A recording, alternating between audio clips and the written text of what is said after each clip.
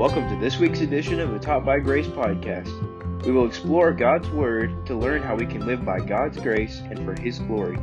Thank you for tuning in to this week's episode. Here's your host, Noah Hooper.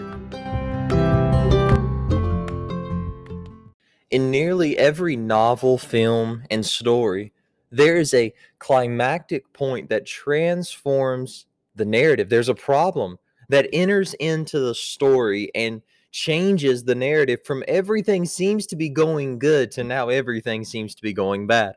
The basketball team's undefeated, the hero only knows triumph, and the family enjoys happiness. However, something happens. The team is beaten.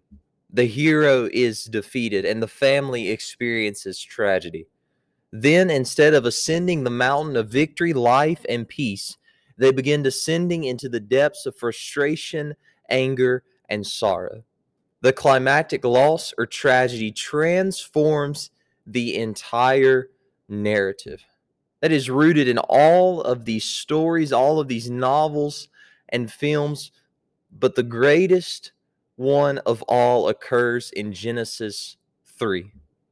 And what happens in Genesis 3? It is not mere fiction, but it is history. It is reality. And there has never been a more drastic shift from peace to hostility, joy to sadness, and life to death than in Genesis 3 in this event in God's Word. For 2 brief chapters, we have seen the created world operating as God intended for it to operate. But something happens in Genesis 3 that transforms the entire narrative. However, as we will see next week, what happens here is not the end of the story. Yes, this is the climactic event that causes mankind to begin spiraling in a downward process of sin and depravity. But in Genesis 3:15, God promises that a Redeemer will come. And though it seems that sin has won, though it seems that Satan has triumphed, God promises that He will redeem. Nonetheless, before we see that, we must look at the fall. This is one of, if not the most important passage in the book of Genesis. And we see in this that into God's perfect world, sin comes. The world would never be the same. After this, there would be murder, adultery, deception, idolatry, and so on. All because of sin coming into the world. And this tragic event begins like this in Genesis 3, verses 1 through 3. Now the serpent was more subtle than any beast of the field which the Lord God had made. Genesis 3 begins with the crucial word, now. This alerts us to the fact that there is a change in the historical narrative about to happen. Sin does not enter into the picture simply because Adam and Eve randomly decided to disobey God, but because Satan, in the form of a serpent, infiltrated the Garden of Eden. Now back to the text.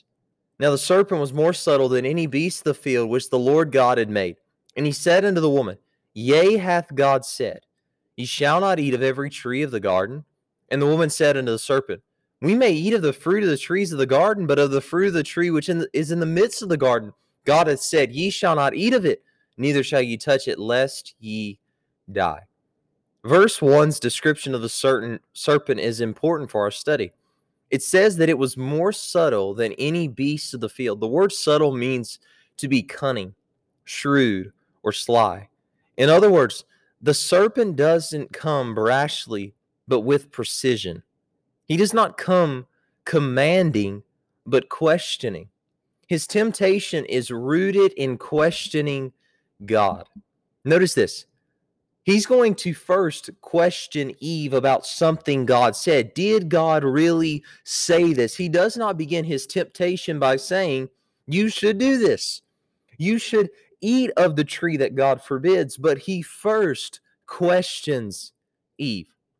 His tactics are to the end of making Eve want to do it. And that's important to note.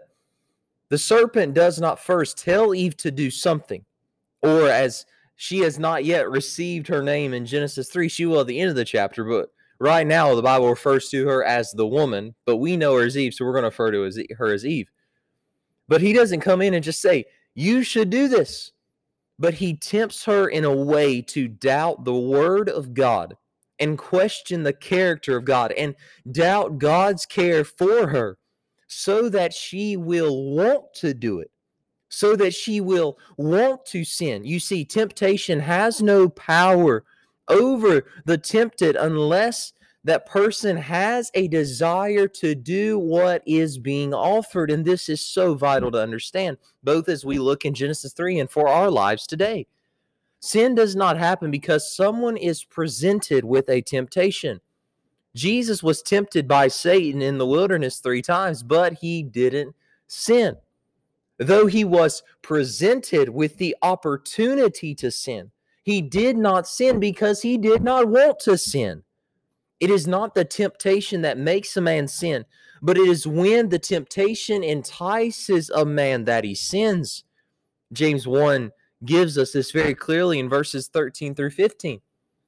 Let no man say when he is tempted, I am tempted of God. For God cannot be tempted with evil, neither tempteth he any man. But every man is tempted when he is drawn away of his own lust and enticed. Then when lust hath conceived, it bringeth forth sin, and sin, when it is finished, bringeth forth death. Verse 14 says that every man is tempted when he is drawn away of his own lust and enticed. In other words, a person is not tempted to sin simply by there being an opportunity. He is tempted to sin because he wants to sin. And that is precisely what Satan does in the Garden of Eden. He doesn't begin with, you should do this, but he begins by presenting a false view of God so that she would want to do it. And his deception to make her want to do this is rooted in his tactic of presenting a false view of God. And he presents a wrong view of God in 3 ways. In the verses we read a moment ago, he questioned the word of God. Then we will see how he questions the goodness of God. And then lastly, we'll see how he promises to give more than God. You'll notice in verses 1 through 3 that he comes into the garden. He says, yea, hath God said, ye shall not eat of every tree of the garden. Did God really say that? There seems to be that Satan has knowledge of what is going on in the situation, that God in Genesis 2 had told them, do not eat of the tree of knowledge of good and evil. You have access to everything else, but this one tree, don't eat of it. And he comes in and he begins his temptation by causing Eve to doubt what God said.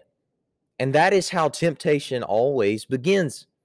He casts doubt. He casts deception upon what God has said, so that Eve now, instead of thinking, okay, there is one tree that we cannot eat of, but God knows what's best, she now thinks, well, did God really say that? Is that what he really meant? And notice her response in verse 2. And the woman said unto the serpent, we may eat of the fruit of the trees of the garden, but of the fruit of the tree which is in the midst of the garden, God has said, ye shall not eat of it, neither shall ye touch it, lest ye die. So Eve responds to the serpent by saying, well, this is what God said. He said, we are not to eat of the tree in the midst of the garden. Now, in verse 3, there's a bit of dispute about that last part of the verse where it seems that Eve adds to what God said in Genesis 2, that ye shall not eat of the tree. But she says, neither shall ye touch it, lest ye die. Now, there's been debate about whether or not Adam added that to it or something like that, but somehow that got added in, and it doesn't seem that that was in the original command of God. But nonetheless, I don't think that's the important part of this right now. But we see that Satan comes in and he first questions the word of God, but then he goes to question the goodness of God. You see, God had given Adam and Eve an all-you-can-eat pass to every tree in the garden except one. That was the command. You have access to every tree but that one in the midst. There was one tree amid that garden that he commanded them not to eat from. And as we'll see momentarily, that tree was appealing to the eye and appetizing to the tongue, but God had forbidden it. And it seems that there was nothing physically poisonous in the fruit because Adam and Eve did not physically die immediately after eating it, though they died spiritually in that moment. Why then did God put this tree in the garden? Why did he tell them not to eat the fruit of it? God was giving Adam and Eve a choice. They could enjoy his lavish feast forever, or choose their own way and do what they wanted to do and go after the one thing that he forbade, the one thing he was keeping from them. And Satan points this out to Eve. And he tells her that, wait, God is keeping that from you. He begins by questioning, did God really say that? Then he demonizes the character of God. If God really said that, does he not want what's best for you in verses 4 and 5? And the serpent said to the woman, ye shall not surely die. Eve said, well, if we eat of it, we're going to die. But the serpent says, oh no, you will not die. And let me tell you what will happen. For God doth know that in the day ye eat thereof, then your eyes shall be open, and ye shall be as gods, knowing good and evil. He says, you will not die, but let me tell you why God is keeping that one tree from you. You're not really going to die, but here's why. And one of the most key takeaways from this section that remains true throughout history is the way he presents a false view of God. And that is this that we see in verse 4. He tries to cause Eve to think that God doesn't really know what is best for her. He says, for God doth know that in the day ye eat thereof, then your eyes shall be open, and ye shall be as gods, knowing good and evil. Here was his presentation to Eve, that God is keeping you from becoming what you really need to become. And this is how the negative commands of God are always seen. They are an attack on the goodness of God. That is what Satan does here. And those people who look at the negative commands of God as restrictive rather than protective. He does not say, don't steal, don't kill, don't sleep around, because he wants to take away all of your fun. He declared that instead for your protection. But we see the commands of God when he says, thou shalt not do this, as restrictive. And that is the temptation that Satan brings to Eve. He's saying God is keeping something from you. God is keeping the best from you. This has always been the ploy of the enemy. He has always used what God has said to say that you don't have to obey because God is keeping something from you. Sinclair Ferguson described this well. He said the lie by which the serpent deceived Eve was enshrined in a double suggestion that, number one, this father was in fact restrictive, self-absorbed, and selfish, since he would not let them eat from any of the trees, and two, his promise of death if they were disobedient was simply false. He further goes on to the heart of the matter to say, this in fact is the lie that sinners have believed ever since. The lie of the not to be trusted because he does not love me, false father, end quote. And that is the heart of the matter of what Satan presents to Eve. Just as in the garden, Satan uses his devices to tempt people to sin by presenting a false view of the Father, especially in regard to the negative commands. Notice what Eve missed in this. She missed all of the good trees that God had given them to eat. There was one tree that God said, don't eat of it. But he had given them a buffet of life and beauty to enjoy. And he said to them, he gave them a command, eat of all of those trees. But the one item on the one shelf in the supermarket was off limits. And Satan came to Eve to say that God made that command to them because he didn't really want what is best for them. This is his ploy. He presents Eve with a false view of the character of God. But not only that, he gives her a promise in the latter part of verse 5. For God doth know that in the day ye eat thereof, then your eyes shall be open, and ye shall be as gods, knowing good and evil. He goes from saying God doesn't know what is best for you to saying I know what is best for you. The conniving serpent plants a doubt in Eve's mind regarding the character of God and strengthens that doubt by saying God is keeping what is best from you, and here's what that is. He gives her a promise that is this: if you'll eat it, you'll be as gods. You'll know good and evil. This is why God did not want you to eat of that tree. He's afraid that if you eat of that tree, you'll be like him, and he can't handle that. He's selfish. That is what the enemy is saying here.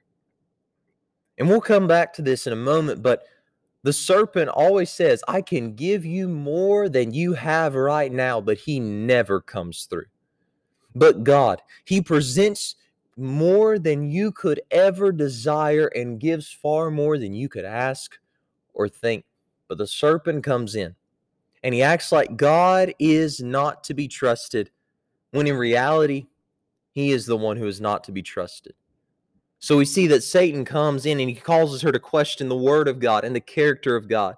And he gives her a promise that, listen, I know what is best for you. And now we see the deadly feast in verses 6 and 7.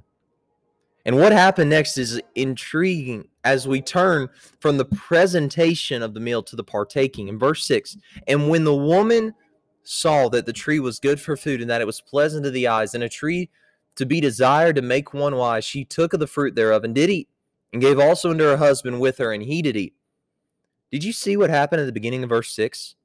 And when the woman saw that the tree was good for food, and that it was pleasant to the eyes, and a tree desired to make one wise, she then saw, only after the temptation, she saw that the tree was enticing. She only noticed this, however, when it was presented to her in that manner. And this is how the slithering serpent always entices. He points out the beneficial aspects of what God had prohibited. He doesn't point out the negative effects of sin, but only the positive ones. He only points out the satisfaction of indulging in a sin. And when you see that, you will say, oh, that is good. That seems good. That's exactly what happened here. So Eve eats of the tree. She disobeys the one command of God, says, thou shalt not. And then she gives it to Adam, and he does the same. And what happened after they did that? Did they become as gods? Did it become amazing as they thought it might be? No. In verse 7, and the eyes of them both were open, and they knew that they were naked. And they sewed fig leaves together and made themselves aprons.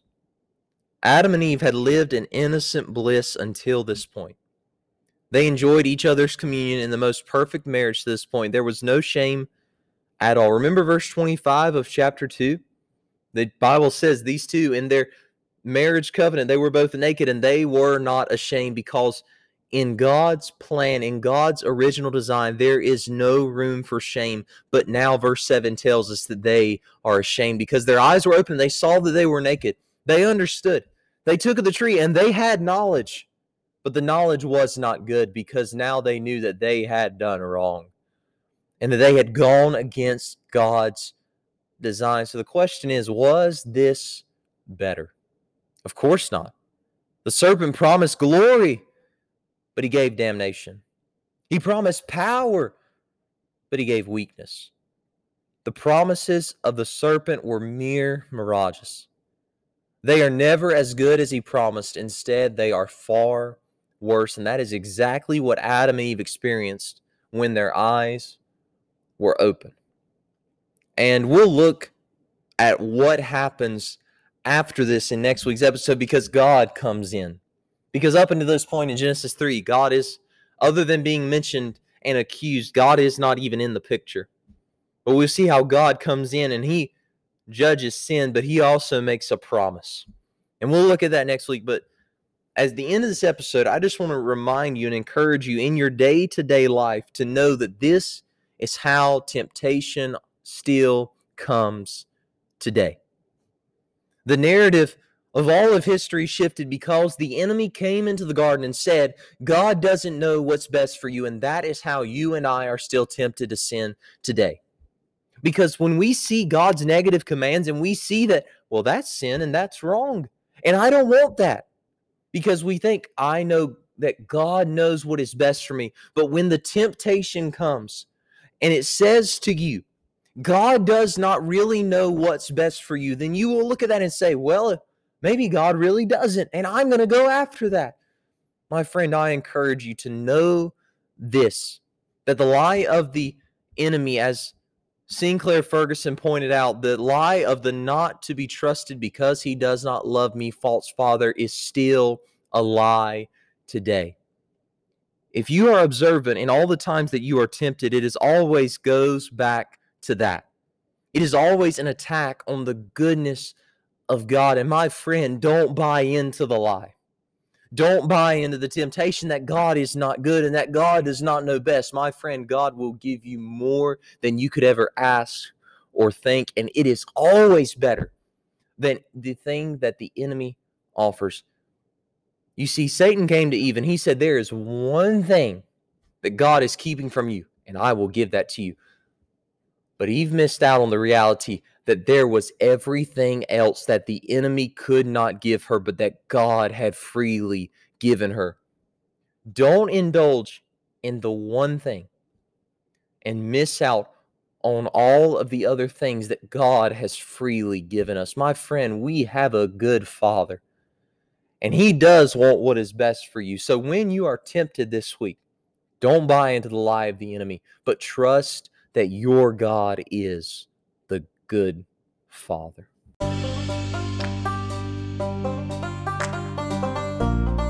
Thank you for listening to this week's edition of the Taught by Grace podcast. If you enjoyed the episode, I hope you will consider subscribing and leaving a review on whatever podcast platform you listen to it on. So I hope you will join me next week on the next edition of the Taught by Grace podcast.